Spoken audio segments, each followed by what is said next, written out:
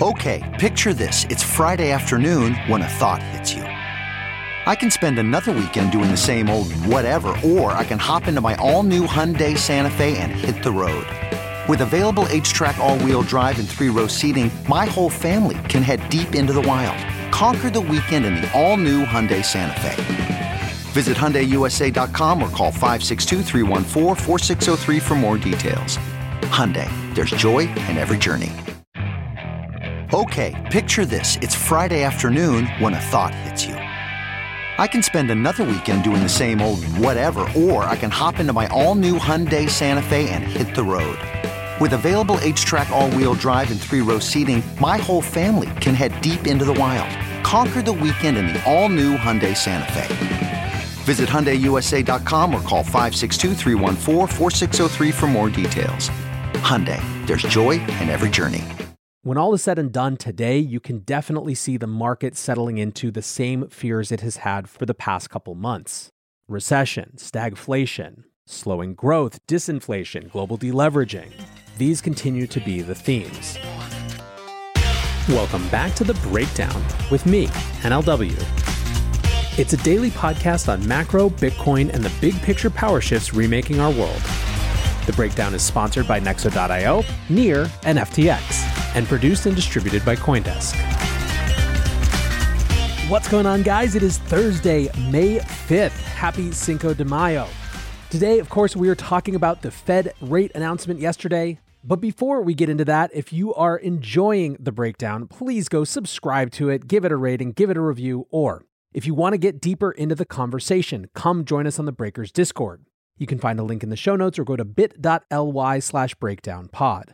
Also, a disclosure as always, in addition to them being a sponsor of The Breakdown, I also work with FTX. So I feel like it's important always to caveat these Fed shows. Like, why are we spending so much time on the Fed? Isn't it nuts that the market cares so much about what Jerome Powell has to say?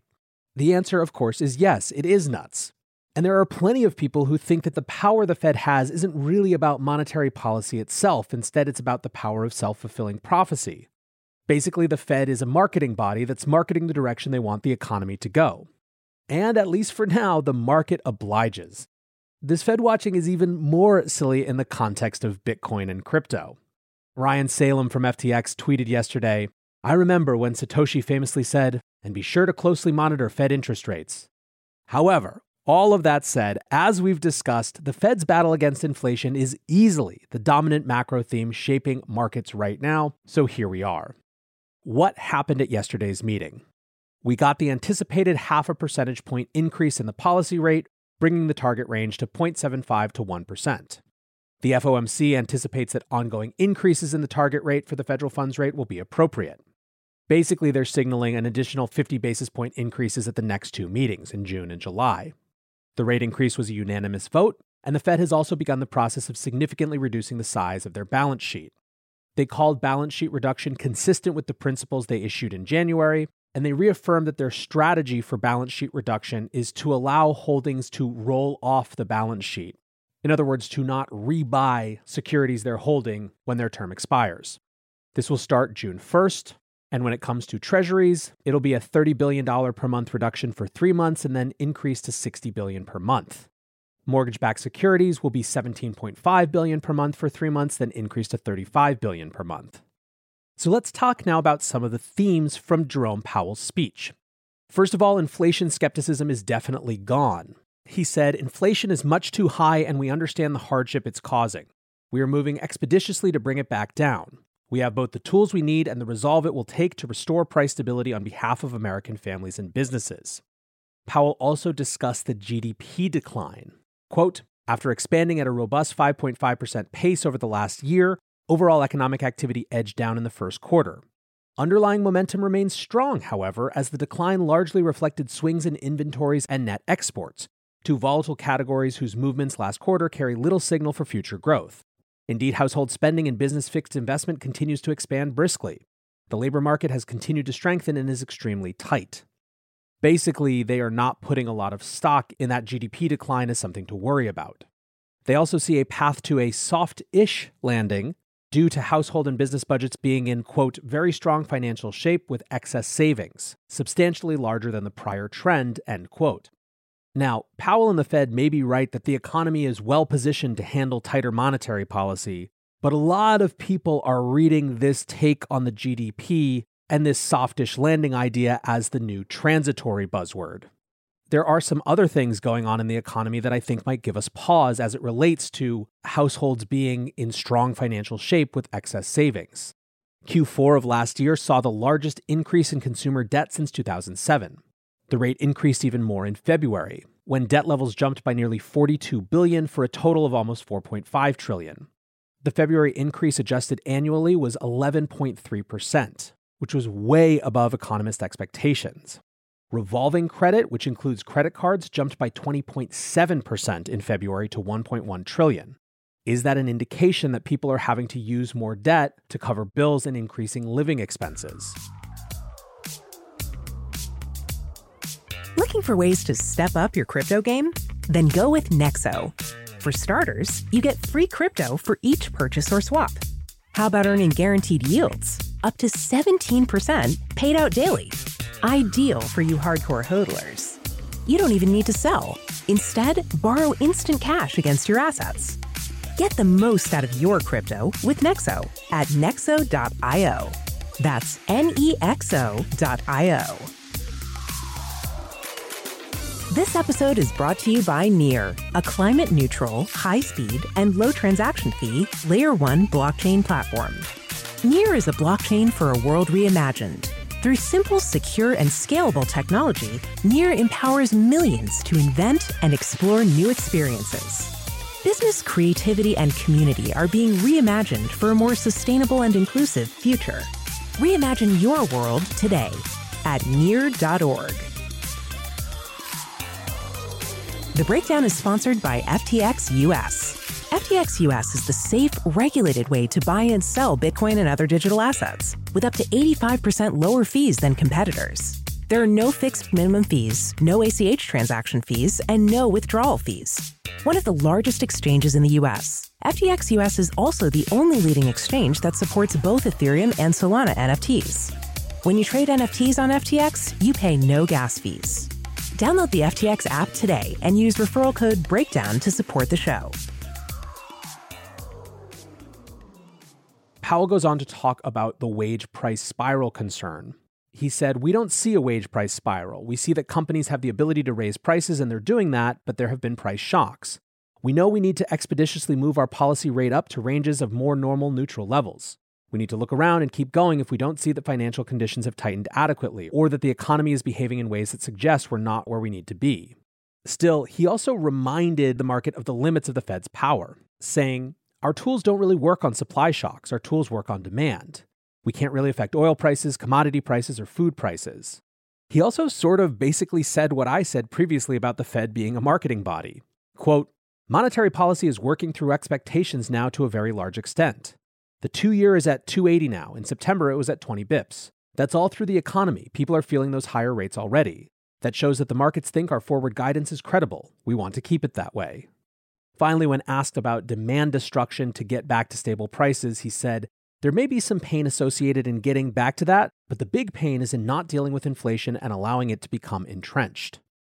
So a few new Fed speak words or phrases to keep track of.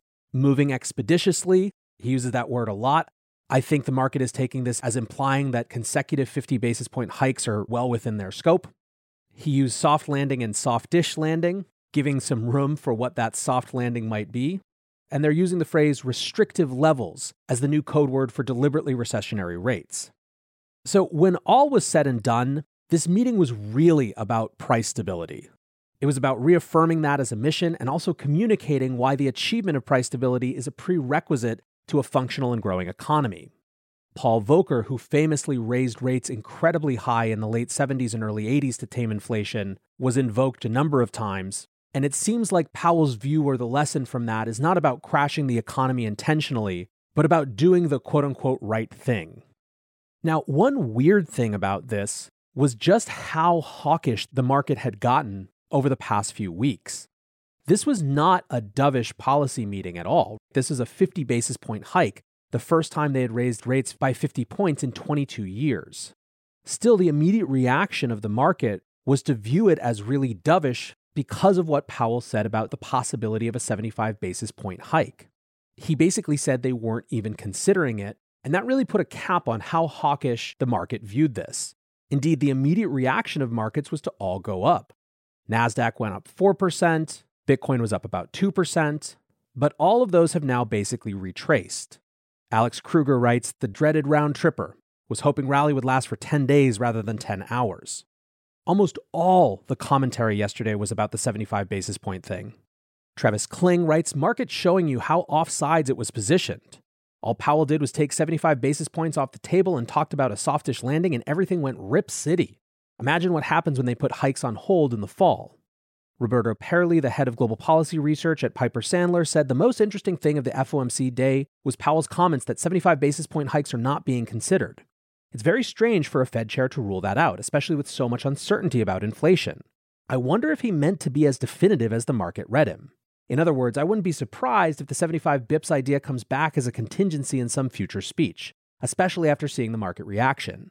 I doubt that Powell intended to diminish expectations for hikes given how concerned he is about inflation. Altcoin Psycho says, by the way, if you want to know how great the Fed is at psyops, we just had the steepest hike incline since 2000, yet everyone's happy that we're just sort of screwed instead of really screwed. So what about people's predictions for what happens next? Jamie Dimon puts the odds of a U.S. soft landing at 33%, a mild recession at 33%, and severe recession at 33%. Alex Thomas, a senior research analyst at John Burns Real Estate Consulting, says Powell sounds confident the Fed can navigate a softish landing by bringing up labor force participation. But I'm not sure where those people would come from. It seems like demand has to come down to rein in inflation, but the risk of recession is definitely higher this way.